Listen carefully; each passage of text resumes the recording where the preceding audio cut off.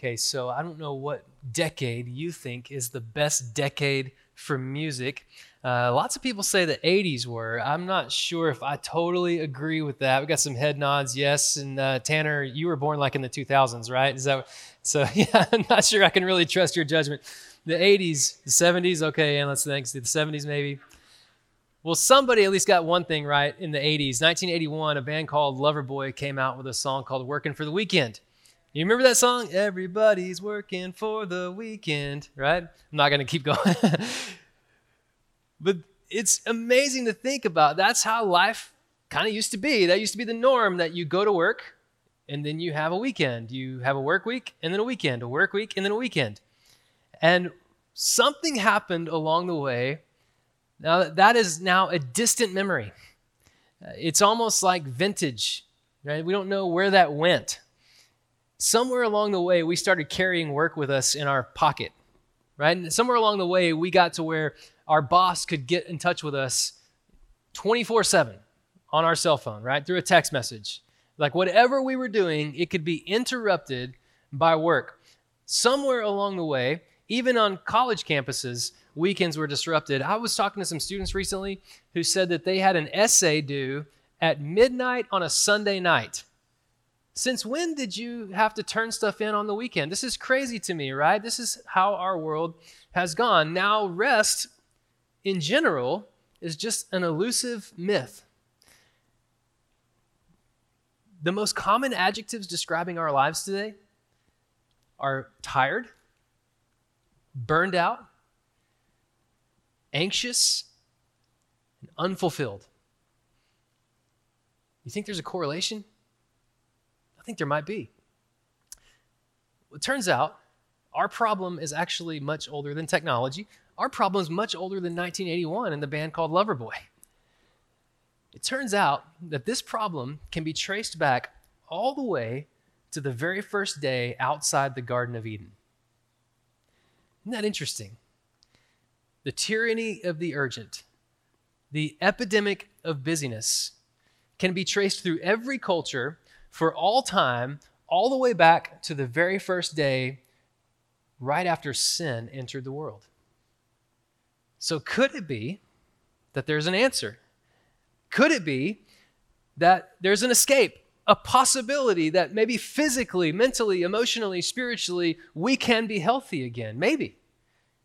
Is it possible to regain the strength which has been depleted by our striving? Is it possible to finish our work? These are the questions we're left with. Enter the 10 Commandments. Now, most people think 10 Commandments are outdated, irrelevant. They don't matter anymore. They're just symbolic at best. But we know that the 10 Commandments are actually a gift of grace in which God shows us the way that life works best, that God leads us back into flourishing again as humanity. This is good news here, that even though our lives have been derailed by maybe it's your cell phone, maybe it's technology in other ways, maybe it's just work or just cultural in the way we do life in general, there is an answer, an ancient prescription for the epidemic of busyness. And the 10 Commandments include lots of thou shalt nots, but they also include two what we call positive commands. And today we're going to zone in on the fourth commandment. It's a positive command. It's an answer to our problems. So this command, the fourth commandment, it's about rest. The word rest is not in there in the English language, but it's in there in the Hebrew. And what we'll see is that it is probably of the 10, the easiest command for us to disregard. It's probably the one that we're most likely to lay to the side when other things get in the way. Like probably most of you in the room, if you were confronted with the opportunity to steal something, you might go, I probably shouldn't do that. I'm not going to steal it. If you thought maybe about killing somebody, probably, I hope, in this room, you would turn away from that thought and go, I need to repent of that. I'm not going to do that. I'm not going to do that. But if for some reason you were confronted with the opportunity to take a break, most of us would come up with 20 reasons why we can't. Right? This is how we live. So what are we to do. Well, this command, even though we might most likely disregard it, is very important, even within the 10 Commandments. By word count, this command takes up about 40% of the entire 10 Commandments. Just one command takes up almost half the words of the entire 10 Commandments. If you think about the Bible in a little bit bigger picture, it's repeated 11 times. This one command is repeated 11 times in the first 5 books of the Bible. The Old Testament in general, it repeats itself over 100 times, way more than any other of the 10 Commandments. And then, of course, Jesus continues and fulfills it into the New Testament. So I want to look together today at the 4th commandment, Exodus chapter 20, verses 8 through 11. Words are going to be on the screen. I want to read it for you. I'd love for you to just follow along with me, whether it's in your own Bible or on your phone or on the screen, and just zone into what God is saying here in this 4th command. He says, "Remember the Sabbath day to keep it holy. You're to labor 6 days and do all your work, but the 7th day is a Sabbath to the Lord your God. You must not do any work. You, your son or daughter, your male or female servant, your livestock, or the resident alien who's within your city gates. For the Lord made the heavens and the earth, the sea, and everything in them in 6 days. Then he rested on the 7th day. Therefore, the Lord blessed the 7th Sabbath day and declared it holy." I want to just confess to you that I'm preaching this command from a place of discovery, not a place of expertise, okay? But what I'm recognizing personally in my life is a propensity to strife and a great need for Sabbath. I'm also recognizing it pastorally. I'll just take a little aside to make you guys aware. If you weren't here last week, I announced that the church has given me a 6-week sabbatical period. It's a gift of every 7 years for a pastor's tenure. Mobberly gives them 6 weeks away to just rest and recharge. We call it sabbatical. It's based on this idea, Sabbath. And so for me, that starts tomorrow. You're not going to miss me, though. You've got some great preachers lined up for the next 6 weeks, far better than me. In fact, I would want to be here myself sitting under their preaching, okay? So come and be a part of it. But then other than that, we've got great ministries and volunteers who are just making the ministries of church happen without missing a beat. Even above that, you've got Jesus, who is the chief shepherd of the church, who is the one who holds it all together. So you're not really going to miss me that much at all over the next 6 weeks. But what's happened since I announced that and sent out an email and that kind of thing is I've had conversation after conversation after conversation with people from right within this congregation and community who have heard about what I'm doing, and they've said, I need that. I'm tired. I'm exhausted. I'm overwhelmed. I'm burdened. I'm carrying all this weight, et cetera, et cetera, et cetera. And person after person. So I recognize it personally, but look, I'm also recognizing it pastorally. And I think this might be providential or how God aligned this. Did you know I didn't plan to preach this the day before my sabbatical started?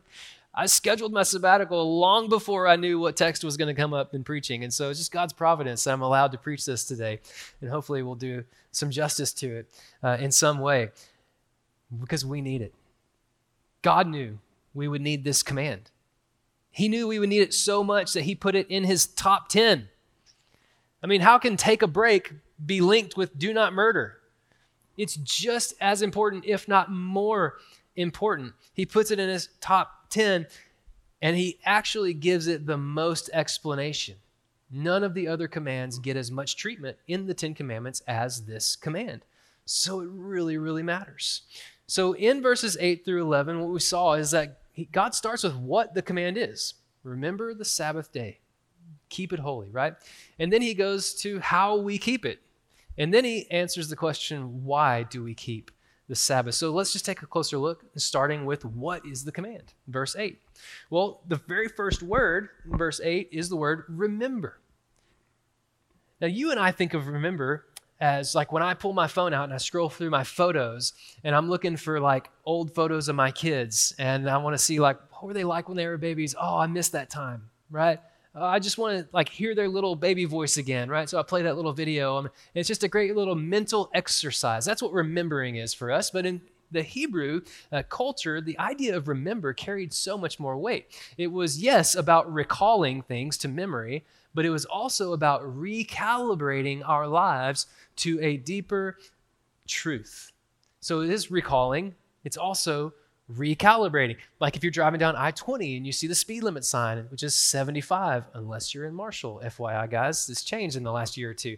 So go 70 through Marshall, okay? But if you're going down the interstate, anywhere else, you're going 75 miles an hour, hopefully not more.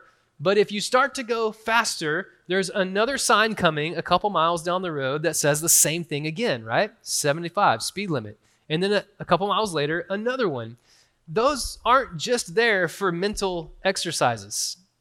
I mean, if you're speeding and you see that sign, you ought not only say, oh, the speed limit's 75, that's great, I'll keep going as fast as I want.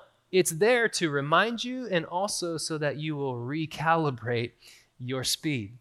So God gives us a speed limit sign every 7 days called the Sabbath, and we need it desperately. I was thinking about Don Henley, lead singer of the Eagles. He grew up just up the road in Linden.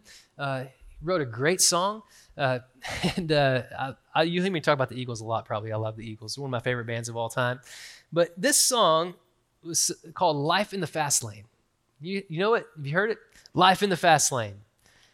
And then he uses this great phrase which totally describes our way of life today. Everything, all the time. Life in the fast lane. Everything, all the time. Does that not just resonate with you? I mean, that was written decades ago, but this seems to be the way we live.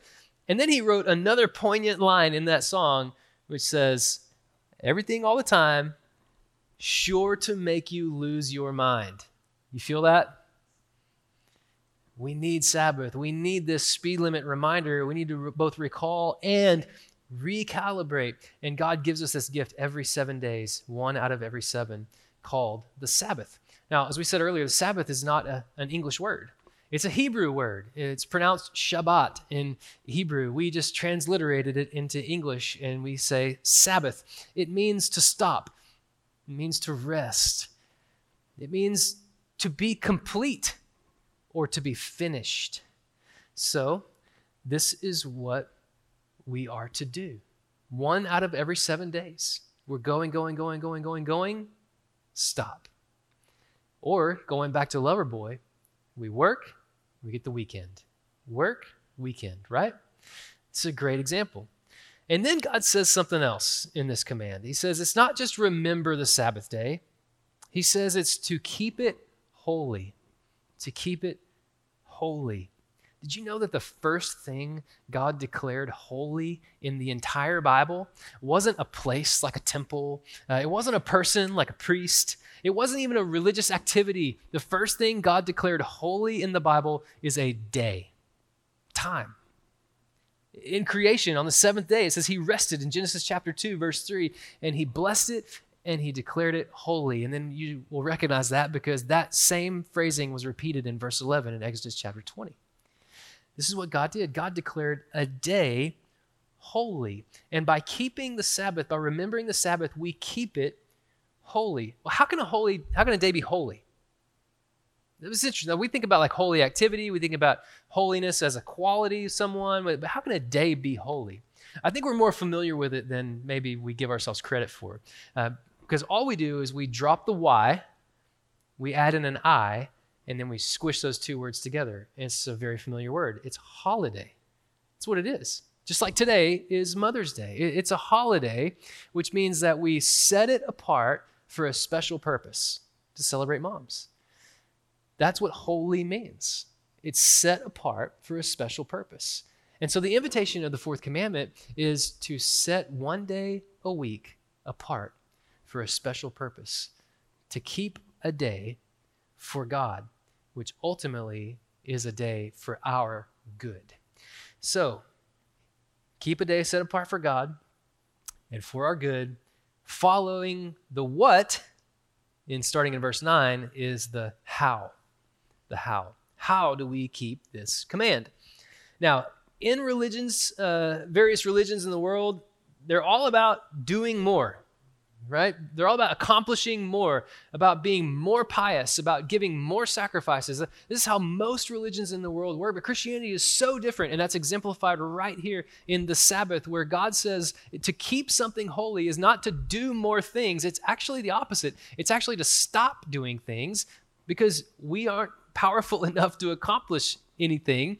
Instead, to give that day to God to allow him to continue what only he can do. This is kind of a shadow of what the good news of Jesus Christ is ultimately going to be in the scripture, that it's not about what we do that earns us our salvation, but it's about what Jesus has done for us. Well, this is a type of that, right? We see this happening right here in the Sabbath. It's not about doing more stuff. It's not about following all the rules and guidelines. It's about letting go and making Sabbath not a burden, but a blessing. One day out of the week, which ought to be a blessing to us. So this is what we see in verse 9 and 10. Not a complicated system of rules and guidelines, but two simple instructions for how to fulfill this command. Verse 9 and 10. The two instructions are this: to labor and to love. Now, I know we just talked about Sabbath is the day that we stop working. But if you go back and read the text, it says that in order to stop working on the seventh day, we've got to put in some really good work for 6 days. We ought to labor well for 6 days. That's the first way we can apply this command. It's just to work hard, to give it our all. And you're probably thinking like, well, I already work 40 hours a week, 5 days a week. You're telling me to work 48? 6 days a week? No, that's not actually what I'm saying at all. Because your job, your day job, is only a part of what God calls labor and work. In fact, it's kind of only a small part. There's 168 hours a week, if I'm doing my math correctly. If you subtract sleep and eating out of that, you end up with about 100 hours or so, and less than half of that is given to work. So why is it that work has us so worked up and so busy and has so much control over us, right? Well, we're not just talking about our jobs. Labor and work includes so much more. God is talking about, when he says labor and work, he's talking about our partnership with him to bring order to creation. This is what he designed Adam for. If you remember in Genesis chapter 1, he creates man.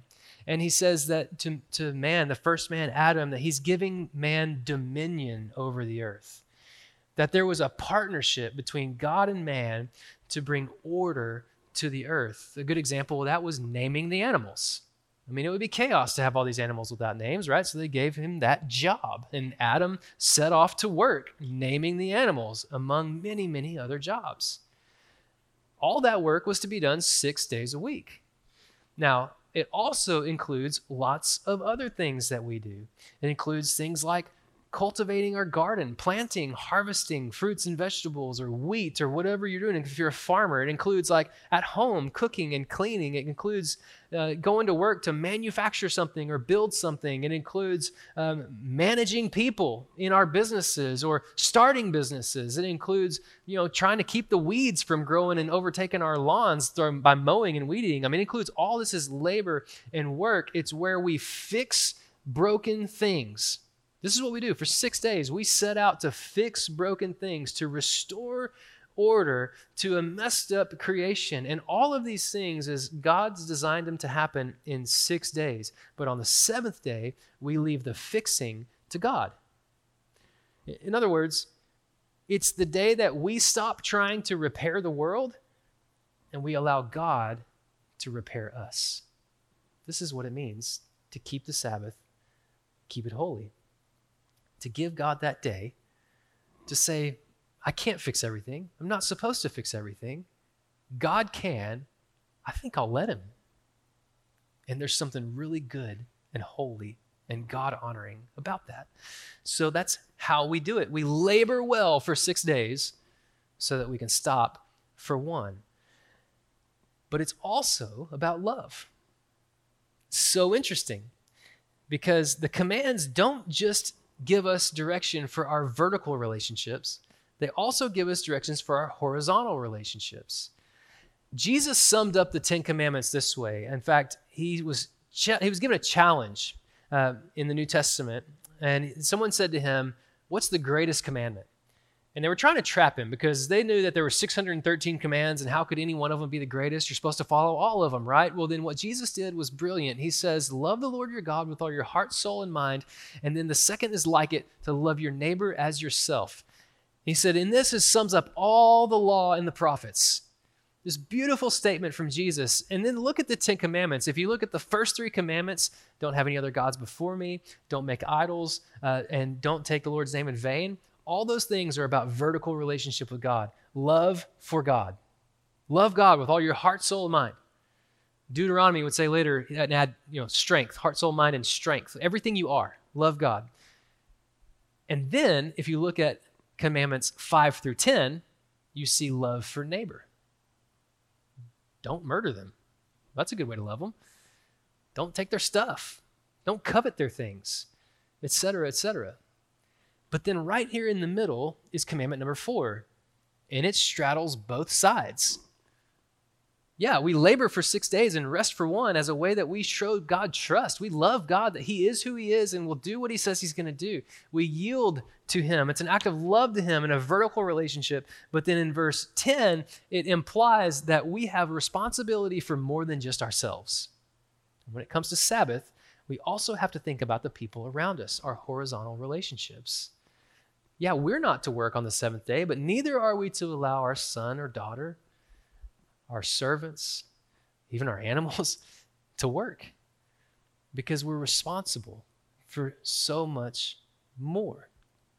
In other words, if our rest comes by insisting that others work, or if our nonstop work comes at the expense of others' rest, then we're dishonoring the Sabbath. We have to think both vertically and horizontally when it comes to keeping the Sabbath. This is how we do it. It's not just about our labor for 6 days and stop. It's also about our love for others. So it's a transitional command. Eugene Peterson said this. He said, our lives are so interconnected that we inevitably involve others in our work, whether we intend to or not. Sabbath keeping is elemental kindness. Sabbath keeping is commanded to preserve the image of God in our neighbors so that we see them as they are, not as we need them or want them to be. Isn't that interesting? Because our lives are so much culturally built on using people for our gain. God says 1 day a week, and you ought to lay that down, not just so that it becomes a practice 1 day a week, but so that it becomes who you are for 7 days a week. So Sabbath is where we practice laboring well, stopping, and then loving others well. It's a commitment to two realities, really. I mean, if you think about labor and love, it's a commitment to two realities. The first reality is that I cannot be God, demanding more from myself than I'm designed to give. That's how a lot of times we live.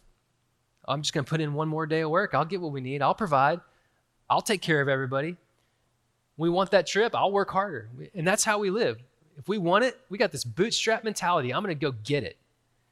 But Sabbath is a practice where we say, I cannot be God, where I demand more of myself than I'm designed to give. But it's also a commitment to the reality that I must not become Pharaoh, demanding more from others than they are designed to give. This is the story of the Exodus. I mean, here we are at Mount Sinai, only days after the people had been freed from slavery in Egypt. They were there for over 400 years, enslaved by Pharaoh, who saw himself as a god. And they were only aware then of Pharaoh and his ways. That became God to the Israelites. That was their image of God, was Pharaoh, who demanded more and more and more. The quota went up and up and up. The resources went down and down and down. And every day they were demanded of more. That was what they thought gods did. In fact, that's how a lot of religions are built. Do more with less. But God says, no. That's not it at all. That's not who I am, and that's not who I'm calling you to be. Number one, you can't be God because you're not designed to be God. Only one God can be God. Number two is don't fall into the trap of becoming Pharaoh, demanding more from others than they are designed to give. This is what Sabbath does. It helps us live into this reality. It's a commitment to these two realities. So did you notice, as we said earlier, this is a thou shalt command. It doesn't say thou shalt, but that's basically what it is. It's positive. And it comes, both positive commands out of 10, there's only 2, they both come with a reason and a blessing.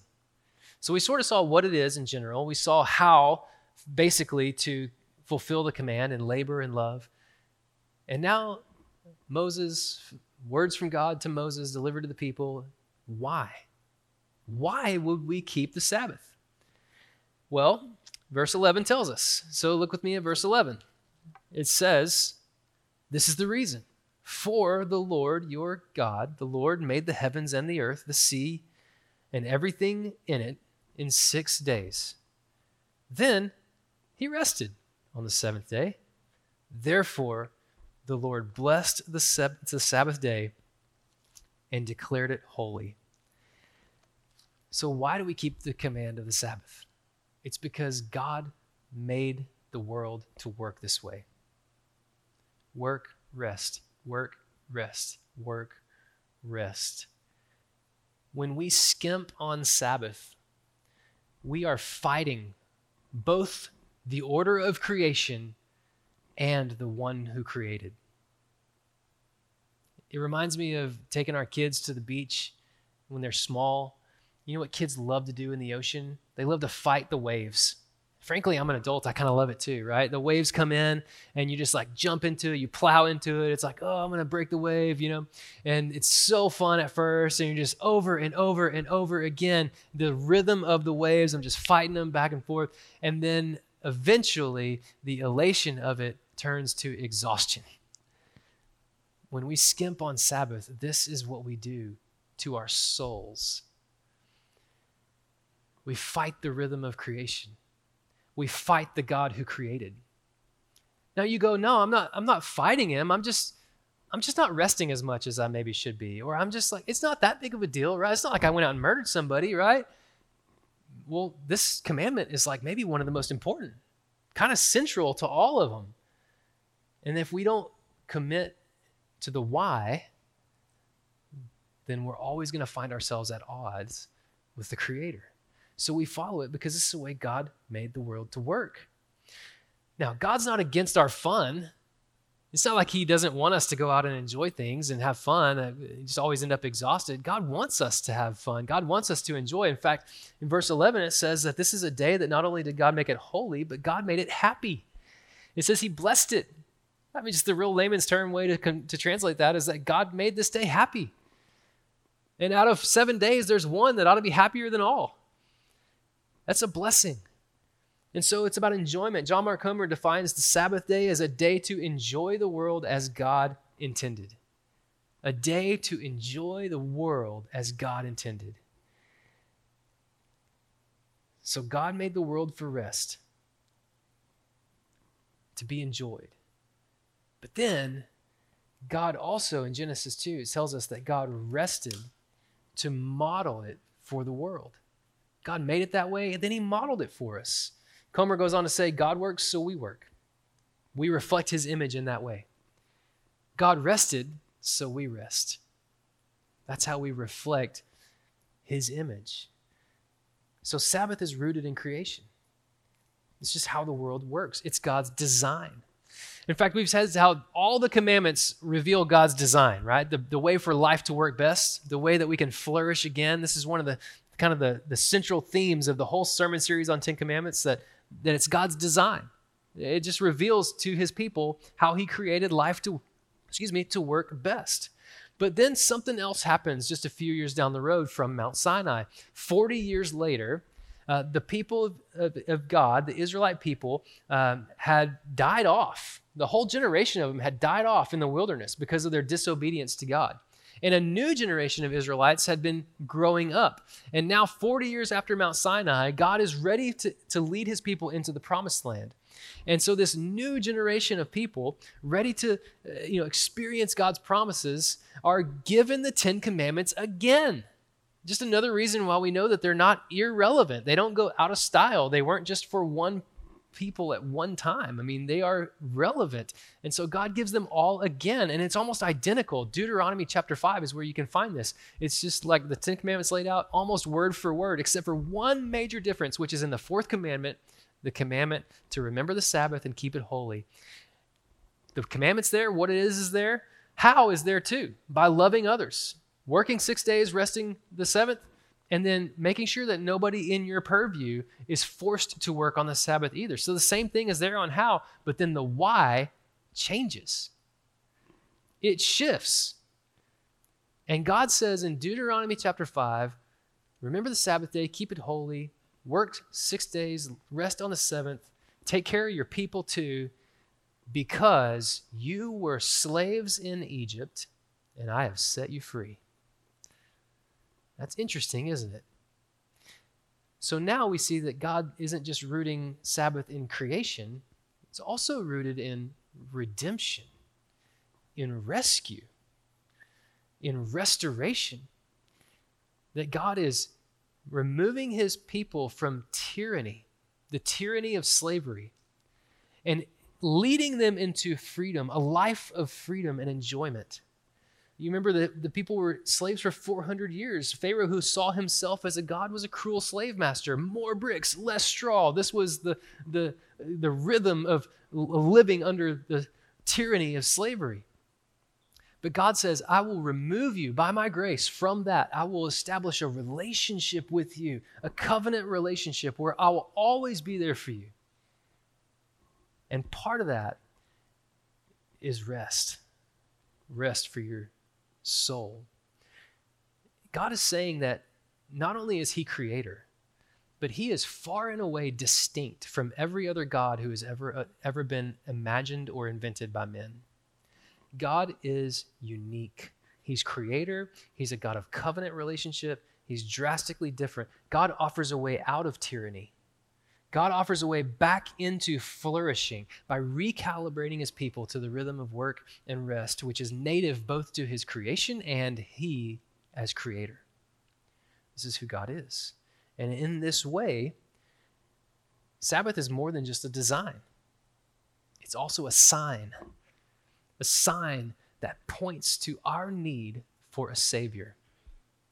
It's a sign to us, showing us that we too, unable to fulfill all the law, must have rescue and redemption. Something outside of ourselves has to save us from ourselves. And then God steps in with Jesus, his son, the plan all along, to provide rescue and redemption for his people. Jesus substituting his perfection for our failure by dying on a cross as a payment for sin, so that we might, by faith, come into relationship with God again, that we might have eternal life, meaning that the way God designed things at the beginning at creation, that we might be restored and redeemed into that kind of relationship, and that he might dwell with us again forever. This is the idea.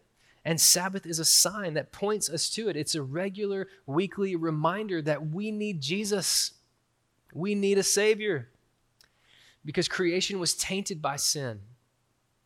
But God always intended to rescue us through his Son, to redeem us and restore, ultimately, creation again at the end of time.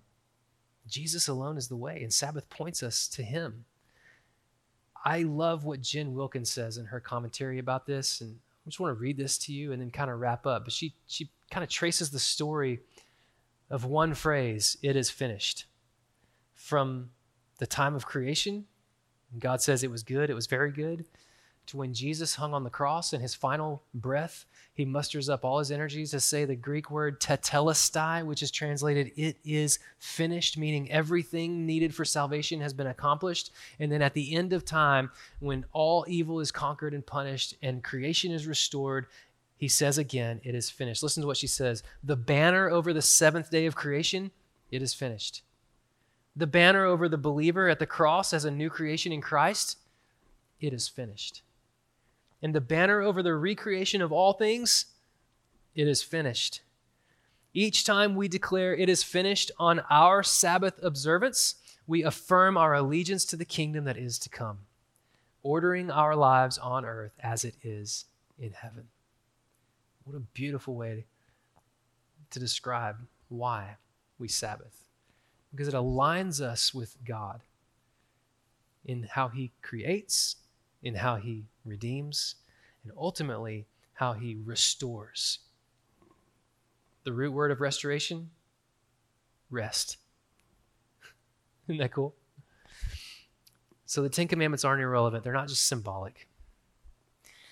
They're God's design. They're a sign pointing us to Jesus. And then also, we know as believers, they are there strategically for us to be refined, to be shaped into the likeness of Jesus, who kept all the commandments perfectly. So as we reach into these commands and live them out, we look more like our Savior. We are refined. But the call isn't just to be a better Christian. Sometimes this happens in church. We go, hey, here's an ideal, here's a goal. You just need to do better, okay? That's not the call. What we're saying here is that God is giving us an invitation in this command, not just to be a better Christian, but an invitation to increasingly enjoy life the way that God designed it to be on earth as it will be in heaven. This is the call. So how do we do it? I just want to give you a few tips as we close out today. The first is this, that your day of Sabbath ought to be a day that's anchored in worship and rest. Anchored by worship and rest. Like if there's anything you're going to do in a 24-hour period, one day a week, every single week, it ought to include worship and rest. This is why we worship on Sundays. This is why we get together today. The New Testament established this day called the Lord's Day, based on the resurrection of Jesus. The ancient Hebrews observed the Sabbath on the seventh day, which would have been Saturday. So now we saw the shift into a Sunday worship, and we observe that today. But guess what? It's not just that we come to worship one day a week. It's that we become the kind of people who worship all the time. This is what we're here for, right? And so we observe this together in fellowship and community, and we enjoy each other, and we help spur each other on. And all this is an act of worship more than just it is a time to be enjoyed, although it is both. We also ought to rest, meaning like take a break. Like take some time just to yourself and to your family. You need it. Eugene Peterson said that the Sabbath is a day to pray and to play. That's a great way to think about it. Anchored by worship and rest, pray and play. Isn't that a cool picture? Don't you want that? I want that. I want that every week. Why don't we do it? So your Sabbath doesn't have to just be on Sunday. It's a great day for most of you to come to worship and then to take the rest of the day just focused on God, playing, enjoying life, enjoying the world as he created it to be, right? So anchored by worship and rest, pray and play. Second is that our attention turns easily to God.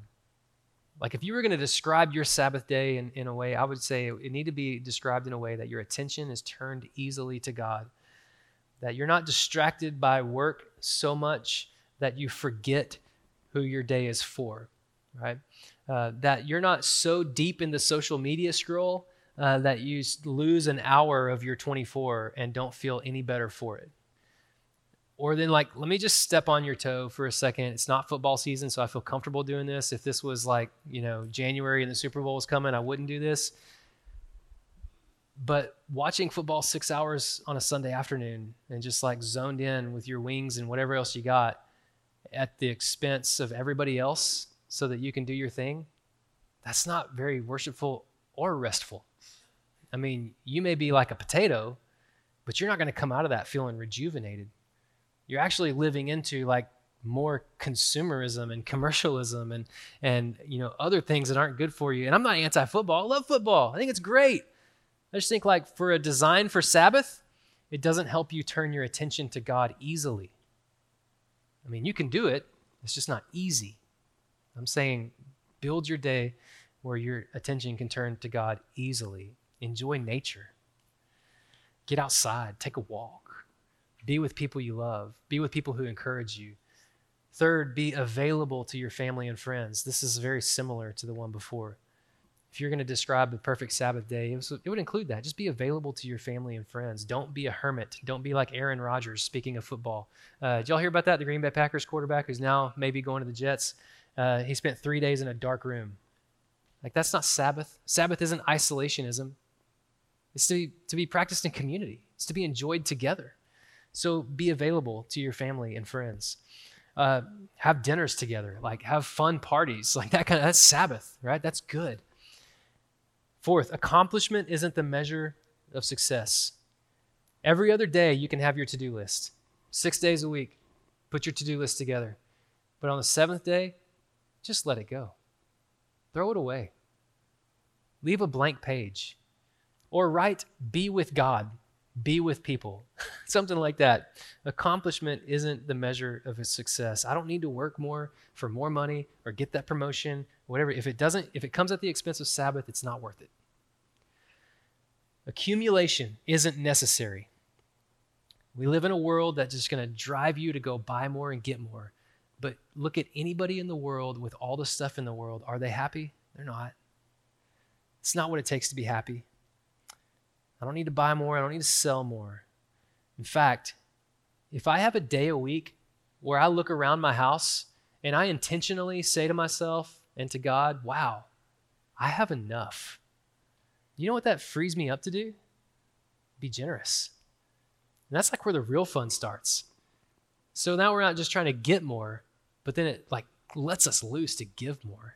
And then we do what verse 10 says, and we create Sabbath for other people by giving things away. And this is really beautiful. And then finally, acknowledge I am not God. I'm not God. See, in Sabbath, we express the image of God, both in our work and our rest. We also imitate Jesus because he did this perfectly. And then simultaneously, what we're doing is we're learning to live within our limits because the limitless God has in his sovereignty made us with limits so that we can be pointed to him and enjoy him more. One writer called this practicing death because the world's going to go on without you someday. So why would we be fooled into thinking it can't go on without us today?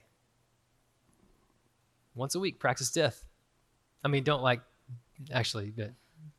still be with your people and have fun and enjoy the world, right? But just realize the world doesn't depend on you. Kevin DeYoung, I love his definition of Sabbath, just to close out. He said, Sabbath is an island of get to in an ocean of have to. Isn't that, our world is a bunch of have to, heaping pressure on you to do more and be more, accomplish more. And it takes away joy. But Sabbath is like a desert island that you discover where you find fulfillment and pleasure and joy, happiness. It's the antidote to our cultural epidemic. Pretty big. Jesus said these words in Matthew chapter 11, verses 28 through 30. And as our worship team comes up, I want to encourage you just to prayerfully receive these words. He says in verse 28, "Come to me, all of you who are weary and burdened, and I will give you rest. Take up my yoke and learn from me, because I'm lowly and humble in heart, and you will find rest for your souls. My yoke is easy, and my burden is light." See, the first step to the life that God has designed for you and dreams for you is for you to let go of your striving, to let go of your effort to reach heaven on your own, and to trust in the finished work of Jesus Christ, to have faith that what he did on the cross is enough for you to have eternity with God, to know God and to enjoy the world as God intended it to be enjoyed. Would you pray with me? God, thank you for your rest, for your peace that comes in Jesus alone. I pray that as we wrap up our time of focusing on you together as a community, that God, you would send us out into the world to be people of peace, people of rest, people who live in the rhythm of creation, who enjoy life to the max because we live it in your design. God, may the world look at our lives and go, what are you doing that makes you so happy? And maybe we be able to point to you, who created the world in 6 days and rested on the seventh, who rescues us from the slavery of sin and sets us free into eternal life with you. God, my prayer today is that anyone who does not know Jesus by faith would take that step. Maybe without even leaving the room, they would take that step to put Jesus in charge of their lives, trusting him by faith for salvation, the forgiveness of sin. Thank you for the gift of Jesus, for the light burden that he gives. In Jesus' name we pray. Amen.